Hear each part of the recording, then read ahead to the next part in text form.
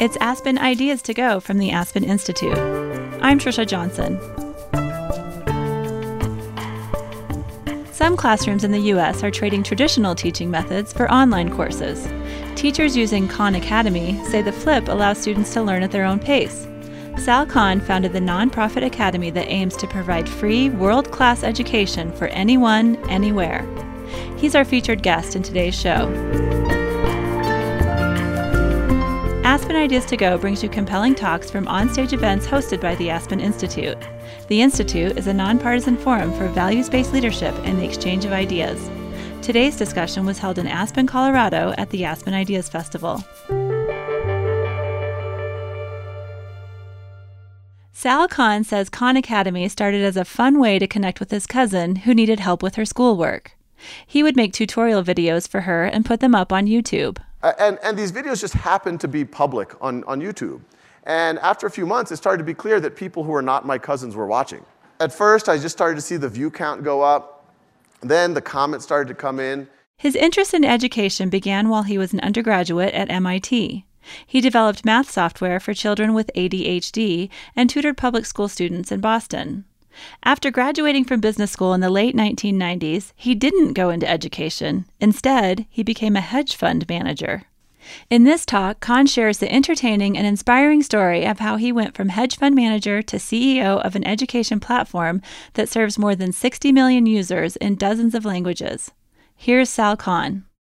So I like to just start this, and this is a nice intimate crowd. We're a nonprofit with the mission of a free world-class education for anyone, anywhere. We're often associated with a collection of videos that I started making for family members over 10 years ago now. But what we'll talk about is, one, it's much, much more than that. Khan Academy is much more than me. The mission is much more than just Khan Academy. But it's all about students learning at their own pace, filling in gaps, progressing, remediating what they need, or accelerating if they need to. You see, it goes well beyond math and science into things like the humanities. There's over 30 subjects. And as was introduced, there's a lot of people using it now. But before we talk more about where we're going and what we hope to do, hopefully together, I'll talk more about how all this started, because it is a little bit happenstance, and actually the Aspen Ideas Festival plays a key role in this story. So in 2004, I was a year out of business school. I was based in Boston. I had just gotten married, and I had family from New Orleans visiting me up in Boston after my wedding. I was born and raised in New Orleans. And it just came out of conversation that one of my family members, who was 12 years old, Nadia, was having trouble in math. She had taken a placement exam going into the 7th grade. She didn't do so well on it, and because of that, they put her into a remedial math class. And so when her mom told me that, I said, hey, that's a pretty big deal, because if you get tracked that way in 7th grade, it could have implications on what you take in high school, what happens in college, what careers you end up in. So when Nadia came into the room, I said, hey, Nadia, I heard you might be having some trouble in math. What's your sense of it? She's like, yeah, I remember the test. It was unit conversion. I just don't understand unit conversion. And so I told Nadia, I am 100% sure that you're capable of understanding unit conversion. How about when you go back to New Orleans, we get on the phone, or we do instant messenger, whatever we need to do, I'm happy to tutor you. And so Nadia agreed. She went back to New Orleans. So every day after work, my day job, I was an analyst at a small investment firm in Boston. But every day after work, I'd get on the phone with Nadia. We would try to go over unit conversion. And those first few weeks, it was really just trying to change her mindset, just trying to make her realize that she was capable. But then slowly but surely, she got unit conversion. Then she got caught up with her class. Then she got a little bit ahead of her class. I started teaching her a little bit of algebra, whatnot.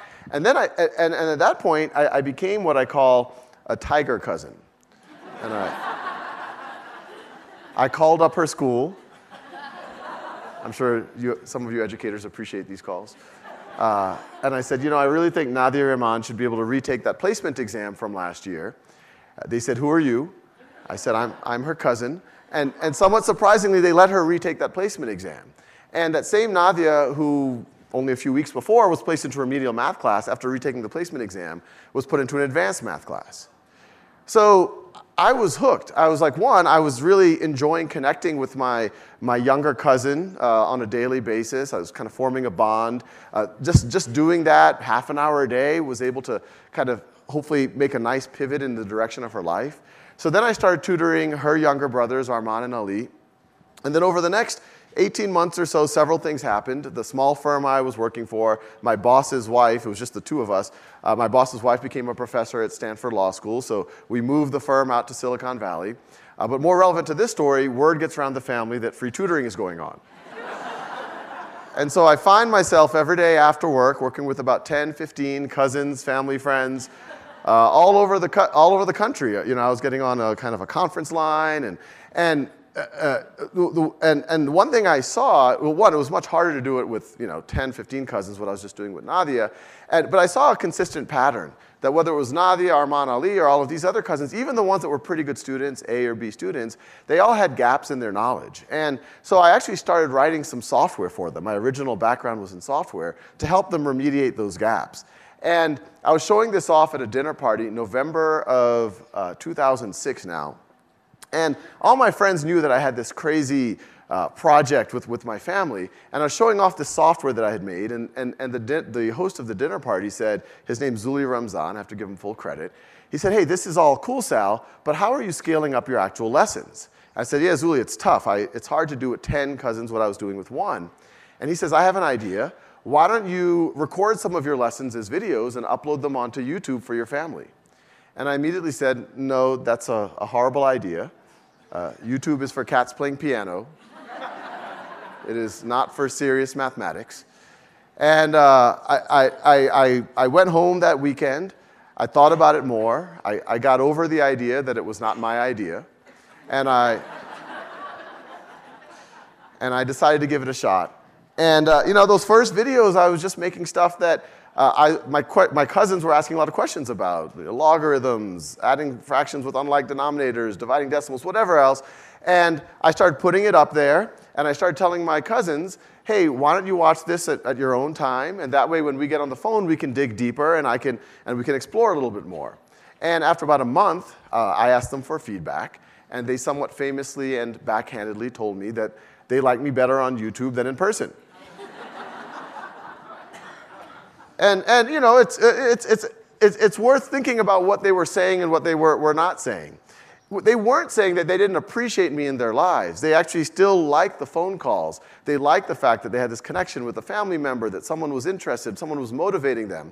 But what they were saying, and even though it seems counterintuitive at first, it actually makes a lot of sense because we've all been learners. The first time that you're trying to learn something that you're a little bit intimidated by, it's actually stressful where you have a cousin, a teacher, a parent, no matter how non-judgmental they're trying to be, you ask them, so why does A lead to B? And you say, oh, yeah, it's really easy. A leads to B, C, just look at this equation. It makes sense, right? And you feel pressure to say, oh yeah, it makes sense. You don't want them to, you don't want to waste their time. 12 hours later, when you're trying to do it on your own, you're like, what did they say? I don't fully get it. But now you get it at your own time, at your own pace, no judgment. If you're in algebra and you forgot some of your 5th grade math, no fear. You can just do it. You don't have to be embarrassed. And so I kept going.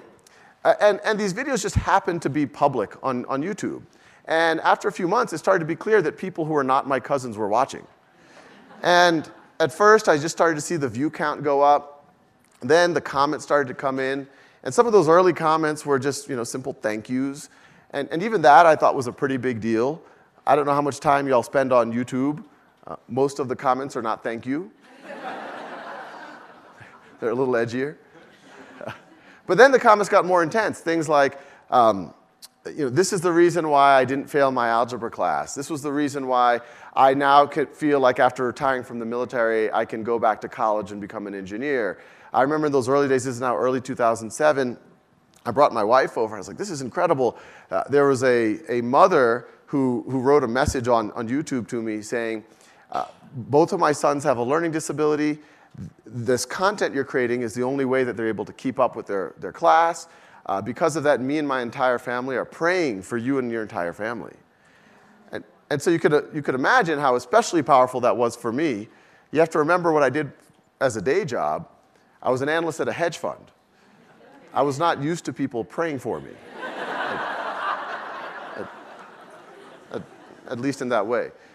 And so I kept going. You fast forward to 2009, and at this point, there was about 50, 100,000 people who were using the software and the videos on a monthly basis, and this was just kind of a side project.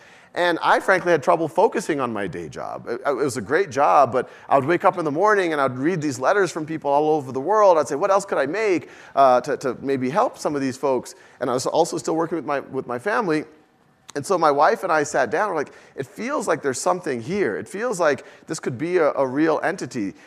And so I set it up as a nonprofit, thinking the social return on investment is almost infinite here.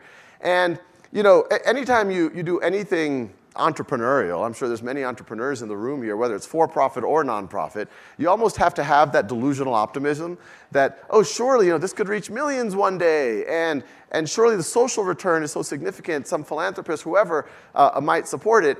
And my wife and I, we had essentially a savings for a down payment on a house that we hadn't bought yet, but we're like, okay, we could live off of this for about a year. So I took that plunge with a little bit of that delusional optimism, and I think most entrepreneurs will tell you that your first contact with reality is a little bit harsh. I was already talking to a lot of foundations, but after meeting 4, meeting 5, you're like, well, this isn't exactly what we do. Our budget has been allocated for this year. And you could imagine after about 4 or 5 months of that, it got pretty stressful. Our first child had just been born. We were digging into our savings, about $5,000 a month. I was getting a few $100s a month off of PayPal from just people donating $10, $15. If it was any of you, thank you. But it was really stressful. I remember, May 2010. I would wake up in the middle of the night in a cold sweat. What have I done to my family? I had a great job. Other family members some of them weren't as supportive. They didn't know what to make of. They thought Sal has kind of flaked out, making YouTube videos for a living. And it was frankly in one of those darker moments. All of a sudden, I saw a $10,000 donation come through. And so I immediately see who it is. Her name is Ann Doerr. And I saw that she was local in the neighboring town. She was in Palo Alto. We were in Mountain View. And so I immediately emailed her and I said, thank you so much for this incredibly generous donation. This is the largest donation that Khan Academy has ever received. If we were a physical school, you would now have a building named after you. And Ann immediately emailed back and says, well, I use your site, not only my daughters use it, but I also use it myself to understand finance and economics. And I see that we're local. I would love to meet and learn more if you have time. And so we had a lunch in downtown Palo Alto at an Indian buffet restaurant a week later. And over lunch, Ann asks me, so what's your goal here? And I told her, when you fill out the paperwork with the IRS to be a nonprofit, there's a part of the form that says mission, and they give you a line and a half. And I filled out a free world-class education for anyone, anywhere.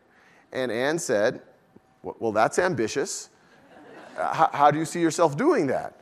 And I told her, to be clear, it's a mission statement. I don't think I'm just going to be able to check it off this weekend and then move on to healthcare. I have some ideas. But I showed her the view count, at that point, several 100,000 people were using it. I used to walk around with a notebook of testimonials from people all over the world. I said, what I want to do is make this in all the languages of the world, not just videos, but make it so that anyone can get as much practice as they need, tools for teachers, so it could be done in conjunction with classrooms to really supercharge personalized learning there as well. And Ann says, well, you've made a surprising amount of progress. I only have one question. How are you supporting yourself? And in as proud of a way as possible, I said, I'm not. And so she kind of processes that. We part ways. 10 minutes later, I'm driving into my driveway in Mountain View, and I get a text message from Ann, and it says, you really need to be supporting yourself. I've just wired you $100,000. So that was a good day. Little bit. And then, frankly, it was the beginning of a cascade of, I guess you could call it better and better days. A month later, I was running a summer camp in a neighboring town. And the whole reason I was running the summer camp is, some people think that the digital is in competition with the physical, that it's Amazon.com versus Barnes & Noble's. But for us, or for me at the time, it was the opposite. It was how could the digital liberate the physical? If students can practice at their own time and pace, if they can get micro lessons at their own time and pace, it's not that they don't need classrooms or teachers. It's that the classrooms and teachers can do higher order things. They can have Socratic dialogue. They can do more games, simulations, experiments. And so I was running a physical summer camp to see what you could do in this reality. And so I was in the middle of one of these simulations. I had 6 seventh graders playing a game of Risk, while the other 20 traded securities based on the outcome of the game of Risk. It's a good game. Maybe we'll do it next year at the festival. And while that was happening, I start getting text messages from Anne, which you can imagine I now take very seriously. And there were 4 or 5 of them, and this is when it gets actually very relevant to where we are right now. Anne wrote, I'm at the Aspen Ideas Festival. I'm in the main pavilion. Bill Gates on stage, last 5 minutes talking about Khan Academy. So I didn't know what to make of this, so I immediately boot the nearest 7th grader off of a computer, and I start looking for some evidence of this event, and after about 5 minutes, I was actually able to find the footage, and this is what I saw. There's a new website that I've just been using with my kids recently called Khan Academy, Khan. Just one guy doing some unbelievable 15-minute tutorials. My favorite vignette is that guy, Salman Khan. He was a hedge fund guy making lots of money, and he quit to do these little web videos. And so we have moved, I'd say, about 160 IQ points from the hedge fund category into the teaching many people in a leveraged way category. So, you know, that was a good day, the day that his wife let him quit his job. So you could imagine what when I saw that, I was literally shaking.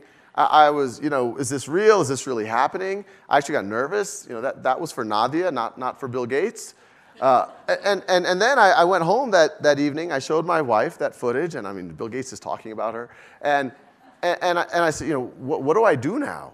Do I call him? Assuming he's not listed. And they left me in that limbo state for about 2 weeks. 2 weeks later, I'm in my walk-in closet, about to record a video. That was Khan Academy headquarters at the time.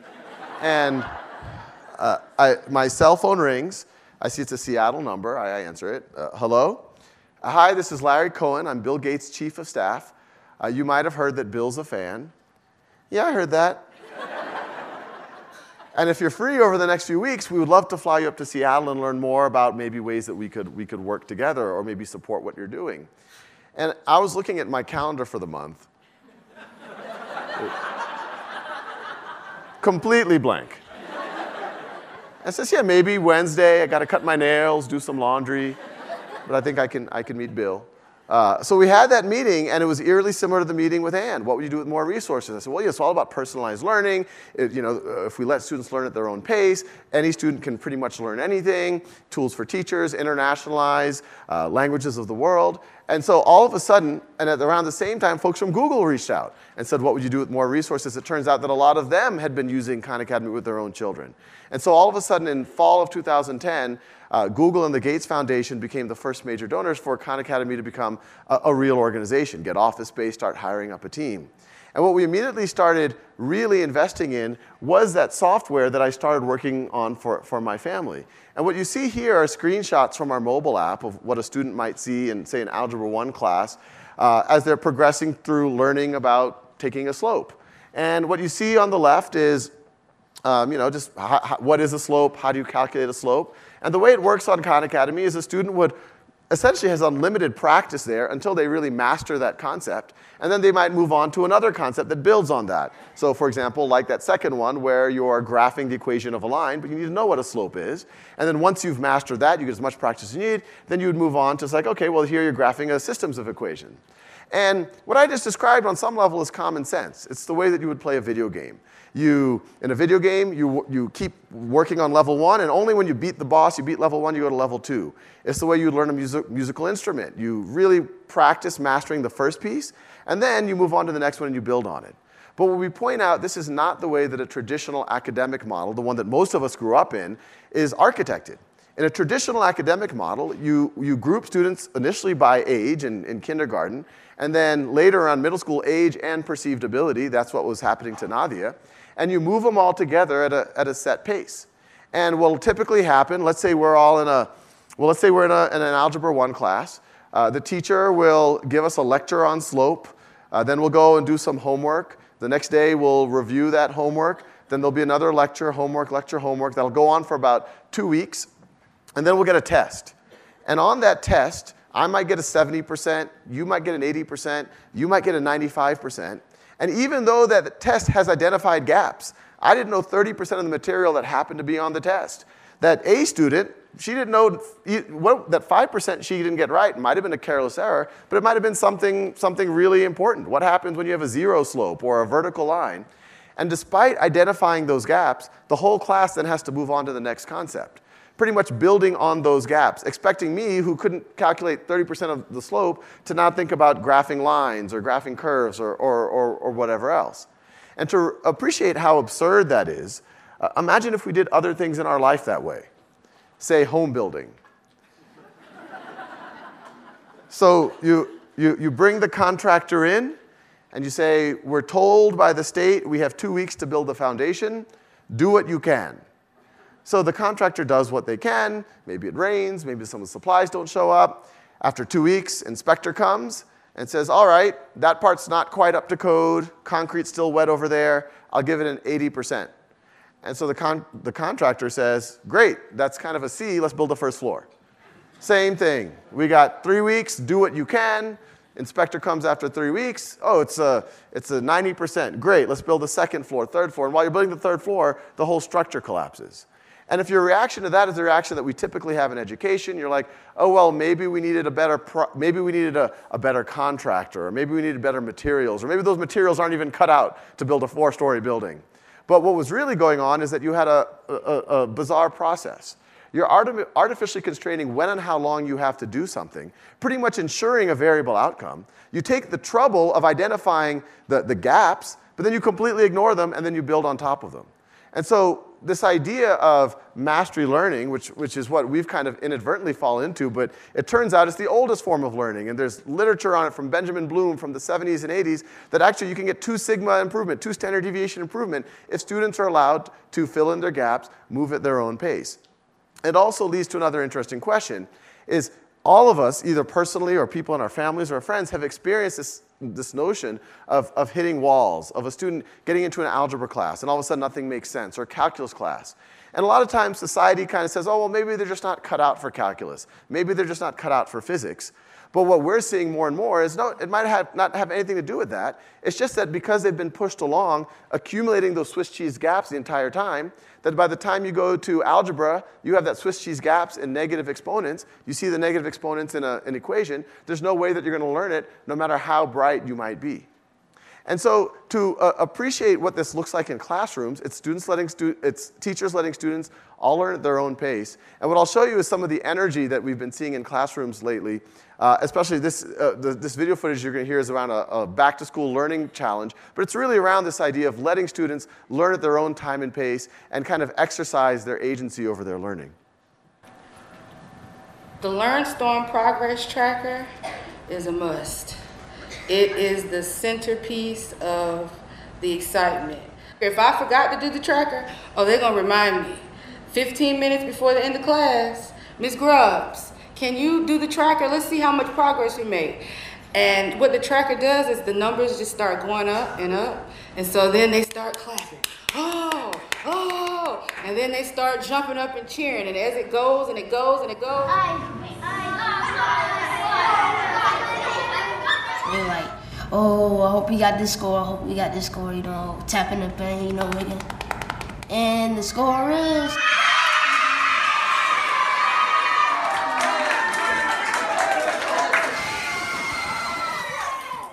I did it.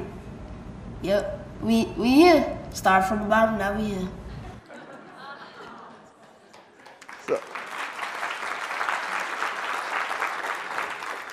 So one of the exciting things that's developed over the last 4 or 5 years is about 5 years ago, David Coleman, president of the College Board, at the time the new president of the College Board, he decided that the SAT had to be much more connected to what students are learning in school. When many of us took the SAT, it was kind of this separate thing.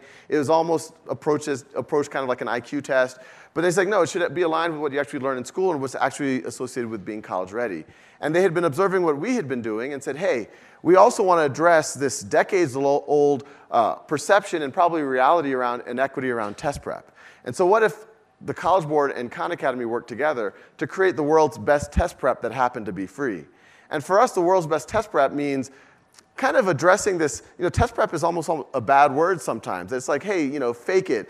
This is how you game the system versus actually learning the skills. Well, what we want to do is no. The reason why you're not able to get that SAT question right is because you have gaps in your knowledge, and we actually want to teach you that material. And not only will that make you do better on the SAT in reading or verbal or in writing, but it'll allow you to succeed more in college. And so this next video is a news clip that came out in this on a little over a year ago. Today is the last day students around the country will take the SAT in its current form. That's because starting in March, a new test with lots of changes will be there for high schoolers. Here's NBC's Ann Thompson. I wanted to start my own business specializing in robotics. I think I'd like to be a chemist. The first hurdle to achieving those dreams, the SAT. Today is the last day students will be offered the test in its current form. The new SAT promises to be quite different. All high school students like Amelia Teneo and Minkailu Kanute now also have access to free online tutoring from the Khan Academy. The software itself acts like a tutor. It shows you, hey, you should probably work on this. Complete with points and badges. And once you get to the more advanced stuff, you get really cool badges. Sounds like a video game. Yeah, exactly. What's this question asking? Students have been practicing for months with sample tests meant to mirror the new SAT exam beginning in March. And how have you done on the mock SATs? I have done well. By the time that I went to Mach 2, I boosted my scores by 200 points. Building confidence along the way to achieve new possibilities in the future. For today, Ann Thompson, NBC News, the Bronx. So what's been exciting about that partnership, it's now, the free thing is now the thing that's most used. It's being used more than all of the rest of paid test prep combined. Over 60% of students who take the SAT are now engaging with this. But what's been really cool is that we've been able to start doing efficacy studies in ways that would have seemed like science fiction even 10 years ago, where the PSAT, which roughly 80% of American students take in 10th or 11th grade, when many of us took it, it was just kind of this random test. And if you did well, you might get in some scholarships or whatnot, but it was kind of a random test. Now when students take the PSAT, when they get their score, they're essentially invited to go into personalized practice, where if they click a link, it syncs up their College Board accounts with the Khan Academy accounts. And then we're able to use the PSAT as diagnostic for personalized learning. So the software in Khan Academy knows, hey, you know this type of math problem, but this type is difficult. You're comfortable with this type of reading comprehension, but this type is difficult. And then we can do weak point training. And what's really cool is if a student gives permission, we can then track their progress from the PSAT through Khan Academy to the SAT and see and learn about efficacy. And what was really cool is the first study we did like this was with 250,000 students, which is 2 or 3 orders of magnitude larger than most education studies. And we saw that 20 hours of practice resulted in twice the expected gain that you would see from 10th grade to 12th grade. And we didn't make it as public, but it turns out that it keeps going. There are students who spent 30, 40 hours, which isn't a lot if you're thinking about over a year and a half or 2 years, and they saw multiple grade levels of improvement. And so here are just other efficacy studies that have been going on. I just mentioned about the SAT one. We had a big Idaho study where we saw the students who completed their coursework or in parallel on Khan Academy saw 1.8 times as much gains. There's this study in Brazil where when the classroom swapped out 1 class period a week for personalized learning, they saw 30% more gain than expected. And so you can imagine, just, you saw a little bit of video footage of Brazil before, and then I just mentioned the Brazilian efficacy study. Most of what I've just talked about is the developed world, the English-speaking world. A lot of y'all might be wondering, what about the rest of the planet? And these are all pictures of Khan Academy being used in various parts of the planet, and they're all cool stories, but probably the neatest one is in the top right there. I used to give talks like this and say, who knows, maybe one day it will be used in Mongolia, just imagining the furthest place on the planet. And then a few months later, I got an email from Mongolia. And it was from the young girl in the top right. Her name was Isaiah, and she was 16 at the time. And she wrote, I've been using Khan Academy. It's really valuable. And she had a link, which was kind of a video testimonial. And I click on that, and she talks about how much she enjoys it. And I immediately assumed that she must be middle class or upper middle class. Her English was quite good. She clearly had access to the internet. But then I read the text of her email more closely, and it turns out that there was a group of engineers from Cisco Systems who were using their vacation time to go to Mongolia and set up computer labs with internet in orphanages. And what you see in the top right, those are the orphan girls using Khan Academy, and Zaya was one of those orphans. And that by itself was like a kind of a mind-blowing concept to me. But what's even cooler is over the next 2 years, after Zaya graduated from high school, she became the top contributor to Khan Academy in the Mongolian language. So she started becoming the teacher for her country, starting off as a 16-year-old orphan. Another fascinating story that came out about a year and a half ago, I came into the mix. Well, it turns out about 7 years ago, there's this young girl, Sultana. She was 13 at the time.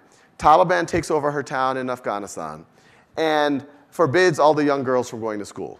And I mean, it's, you know, they're threatened with violence, acid burning, I mean, horrible stuff. So Sultana doesn't go to school. She's lucky enough that her brother-in-law sees that she's bright and gets her a computer and an internet connection. And so she uses that computer, and she had, most of her day was household chores and cooking and cleaning. But whatever time she had, she would stay up in the middle of the night. She wanted to teach herself English. She teaches herself English off the internet, which is a little bit scary, but it worked for her. And then she was obsessed with learning English and learning more. She told a family member who was going to Pakistan, hey, can you get me some reading material in English? And so he gets her a Time magazine in English that happened to have an article about Khan Academy in it. And so she's like, this is what I need. And so she spent every free moment she could on Khan Academy. And she went from essentially not even a middle school level, more of an elementary school level of learning, going all the way through trig, calculus, statistics, physics, chemistry, biology, et cetera, et cetera. She did the SAT preparation. And then she's determined she wants to become a physicist. And she wants to become a physicist and study in the United States and do physics research in the United States. So she says, for step one, I have to take the SAT. It's not offered in Afghanistan. So she smuggles herself across one of the most dangerous borders, 30-hour journey into Pakistan just to take the SAT. She does surprisingly well for someone who is self-taught in not only the subject matter, but in English. She does well, and then that's where I find out about her, because she was pen pals with an American student who was helping her learn English, and says, and then I say, wow, this is incredible. We have to figure out some way for Sultana to come. We're having trouble. Luckily, someone hears about it and eventually tells Nicholas Kristof of the New York Times. And he writes, if you show the slide, he writes this op-ed, Meet Sultana, the Taliban's Worst Fear. And because of this, she's actually able to get political asylum in the United States. And as we speak, she's doing physics research with one of a Nobel Prize winning physicists from MIT. So it's...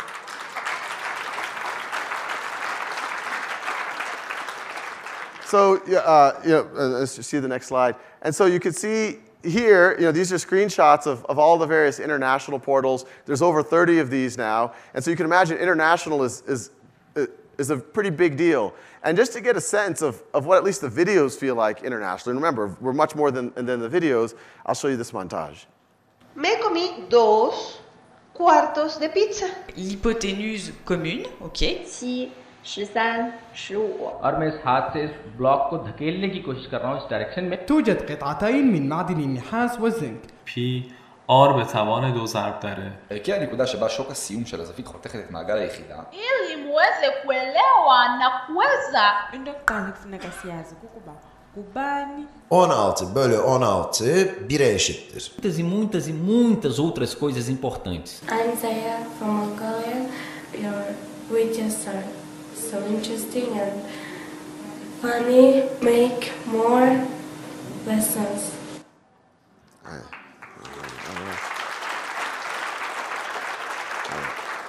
I watch that when I get lazy. So here are just more pictures of students around the world using Khan Academy. And whenever we see pictures like this, and when I say we, Khan Academy is much more than me now. We are over 150 people based in Mountain View. We've had actually tens of thousands of people volunteer to help translate videos, to translate our website into other languages, volunteers around the world who act as ambassadors to school districts. And what I tell everyone, and 300,000 people give to Khan Academy every year, average donation size $20. And what I tell all of them is it feels like we're at a special moment in history. And to kind of help put that in context, I like to give a little thought experiment. If you were to go back in time to Western Europe 400 years ago, you would have seen that about 15% of the population was literate. And I suspect that if you went to someone who was literate, say a member of the clergy, and you said, what percentage of the population do you think is even capable of reading? They might have said, well, with a great education system, maybe 30–40% is even capable of reading. Well, you fast forward 400 years, we now know that that would have been a wildly pessimistic prediction, that pretty close to 100% of the population is capable of reading. But if I were to ask all of y'all a similar question, what percentage of the population do you think is capable of understanding quantum physics? What percentage of the population do you think is capable of writing the next great novel? What percent of the population is capable of being the next great entrepreneur or finding the cure for cancer? You might say, well, today, that's kind of sub 1%, but maybe with a great education system, that's maybe 5%. But what if that's just based on by the similar blinders from experience that we have that member of the clergy would have had 400 years ago? He didn't see people really go beyond what they were doing 400 years ago. And our experience is we see, wow, most people are hitting walls in an algebra class. And so, yeah, they're never going to understand quantum physics. Or they're hitting a wall in genetics class. Yeah, they're never going to find the cure for cancer. But what if that has nothing to do with their innate ability? What if that is more about they were accumulating these gaps as they were pushed ahead, and at some point those Swiss cheese gaps become debilitating? And we've all felt it. We're like, hey, maybe I should have reviewed what I was doing last year, the year before, or wherever else, or maybe I don't even know my gaps. And I'm becoming more and more convinced, and all of our teams, and we're seeing it in the data, that if we let students learn at their own time and pace, if we let them fill in those gaps, that it's actually most people can learn most of these things. That, the number of people who could push the frontiers of physics, not only could it be 5%, 10%, I suspect it could be 50, 60, 70, and maybe over the next few decades, it could approach 100%. And it's interesting that this is happening now because 30 years ago, this would have been a nice to have. Like, okay, Sal, we don't have jobs for 100% of the population to be entrepreneurs or to be finding cures for cancer or whatever else. But what's happening, I think half the presentations, the panels at places like the festival are talking about what's happening to the structure of society. We're coming out of the Industrial Revolution, which was structured as a pyramid. And in that pyramid, you needed a large base of labor to work in the factories. The middle level of the pyramid was you had kind of an information processing class. Those were the white-collar jobs in the office buildings. And then at the top of the pyramid, you had kind of the owners of capital and the creative class, the researchers, the artists, the entrepreneurs. But we know what's going on. Automation is collapsing those bottom two classes. But at the same time, we're going to have all this extra productivity. And so where does it go? Does it just funnel to the top, in which case we'll have a not so stable or happy society?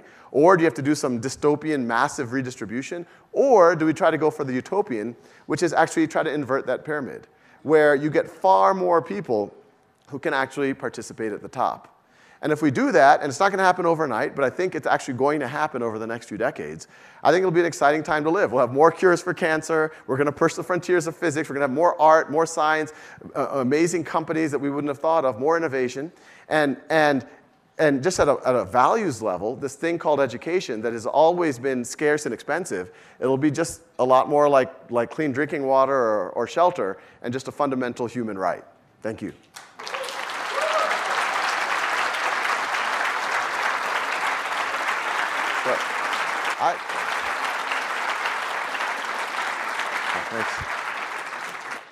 We have time for questions. I'd love to take, yes. Is all of this done online, or do you go into high schools? Online is where all of the tools and all of the content are. But as I mentioned earlier, we don't view this as like, hey, you do this instead of high school. The ideal scenario is that this is done in conjunction with a physical school. So we do have a team that's going to districts, going to different schools. To Long Beach, which is a part of greater LA, that's like a major district that we've been working very closely with. Detroit, Chicago public schools. These are all greater Orlando public schools. These are all major districts that we've been working closely with to understand how it can be better leveraged inside of schools. But those aren't the only ones. I mean, you saw there's, I think, 50,000 students in Brazil using it in classrooms. We're working with ministries of education in India. We're working with ministries of education, the Minister of Education in Mexico and in Peru. So we for us, it's both. The tools we're creating are virtual, but we're trying to figure out how they can best be leveraged in a physical environment. How do we get this into one of our high schools like we're in Louisiana? Yeah. Oh, we're in Louisiana. I'm from Louisiana. Oh, Shreveport. Yeah. It's one. I wouldn't be surprised if the math teachers or the science teachers already know about it, and so there might be a couple of blockers. There might be technology access. That's something that we've seen improve dramatically over the last 5 years. But so anything you could help there. If there's local corporations who can help out there, that'd be huge. Sometimes it's just building awareness. Even if they're not able to make the shift to use it in the classroom immediately, but it would be great if folks like yourself were to advocate for that. There's ways to, how can you at least let the parents and the students know that it's available for them, that it's, this is a free tutor. It's not, there's no catch here, there's no ads, there's no upsell, it's free, it's nonprofit. So yeah, I think it's building awareness. Do you get any pushback from the Pushback, school?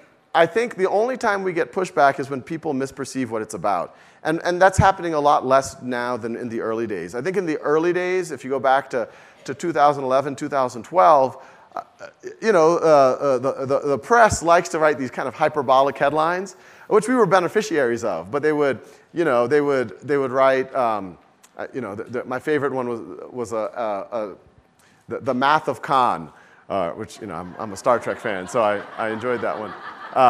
But Khan Academy is going to disrupt education, and you can imagine those types of headlines. If you're a teacher who's doing the heavy lifting in a classroom, working with 30, 35 kids at a time, you're like, hey, I'm suspicious of that. That's virtual.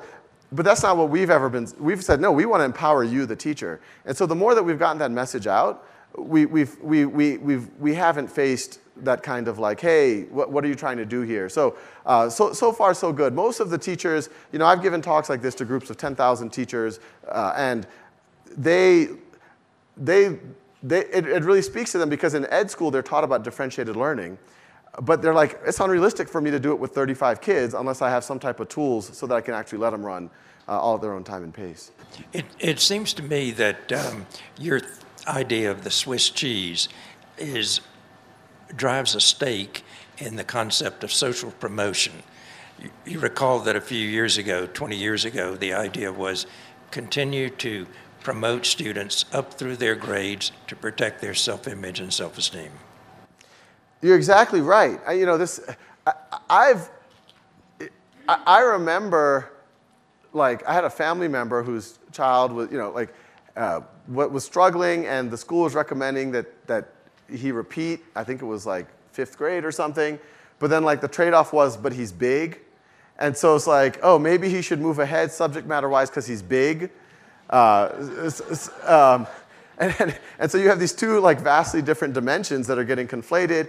But there was a point there because there's all sorts of self-esteem stuff. If you're the big kid and you're still with the 4th graders, and so it was this conundrum. But that conundrum all came from this idea of this kind of factory model of education, where you're moving everyone at a set pace. But what if someone doesn't master or what if they're nowhere close to mastering it? What if they're getting 40s and 50s?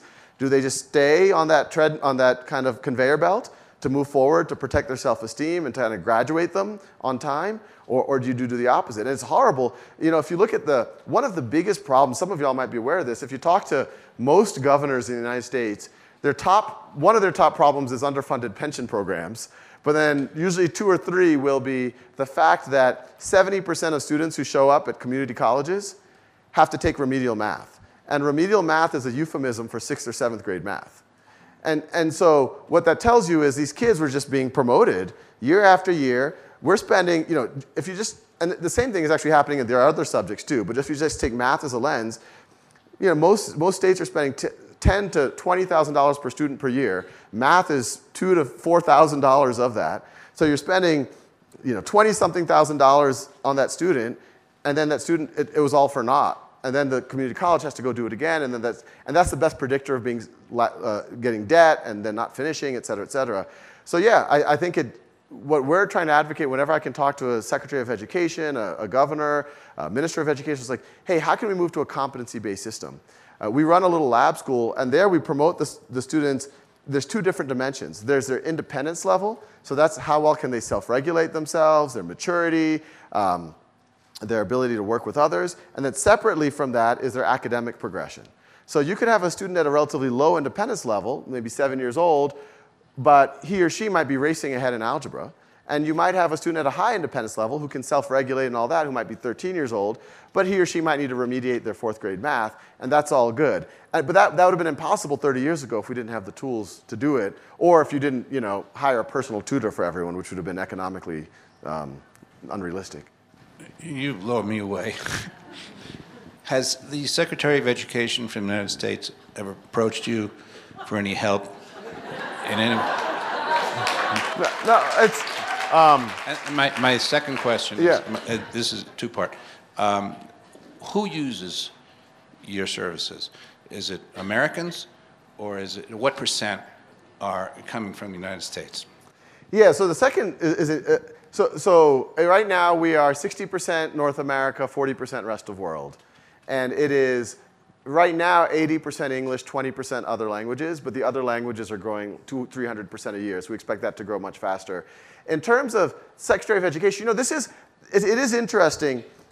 We don't want to get complacent about, because it seems like so many things are politically charged these days. But I haven't talked to Secretary. I can never know, is it DeVos or DeVoe? I don't know. But I haven't engaged with her as Secretary of Education, but the first time I met her was actually the cafeteria here. I think it was at the Aspen Ideas Festival 4 years ago, where she was trying to do some initiatives in Michigan.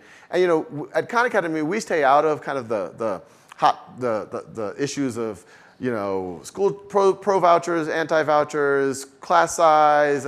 We're like, y'all figure that out. Whatever the resources, we want to help you optimize that. And what we found is, whether it was the Obama administration or the Trump administration, I've given essentially this talk to the Democratic House caucus and to the Republican House caucus, and it resonated equally with both sides. And so I think these ideas of mastery learning, competency-based learning, pathways for either to supercharge your classroom or for anyone on the planet to be able to recognize their potential. I think this speaks to almost everyone. I mean, it's hard for people to argue with a true meritocracy where you're really giving people the opportunities to prove themselves.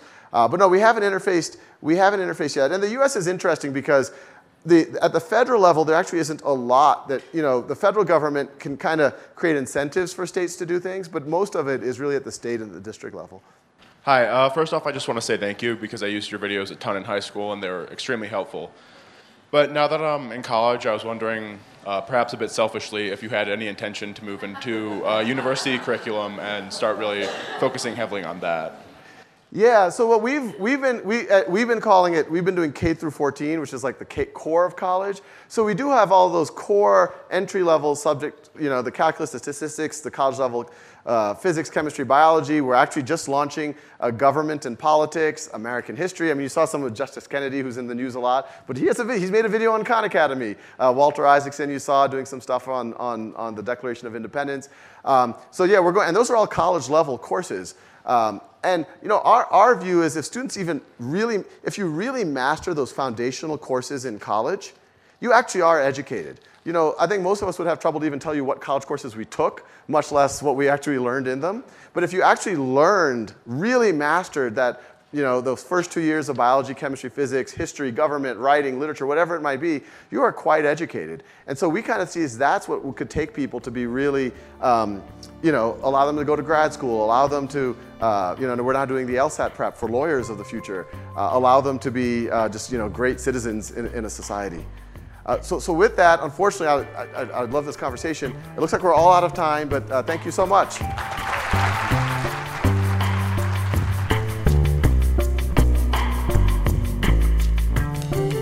Sal Khan is founder and CEO of Khan Academy. He also founded Khan Lab School, a nonprofit laboratory school in Mountain View, California, where he teaches seminars in the humanities and sciences. His book is One World Schoolhouse.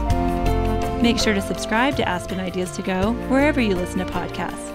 Follow Aspen Ideas year-round on Twitter and Facebook at Aspen Ideas. Today's show was produced by Marcy Krivonen and recorded by our team at the Aspen Institute. The Aspen Ideas Festival programming team is Kitty Boone, Keeleen Bretman, Katie Cassetta, Libby Franklin, Brett Howley, Jamie Miller, and me. Our music is by Wonderly. I'm Trisha Johnson. Thanks for joining me.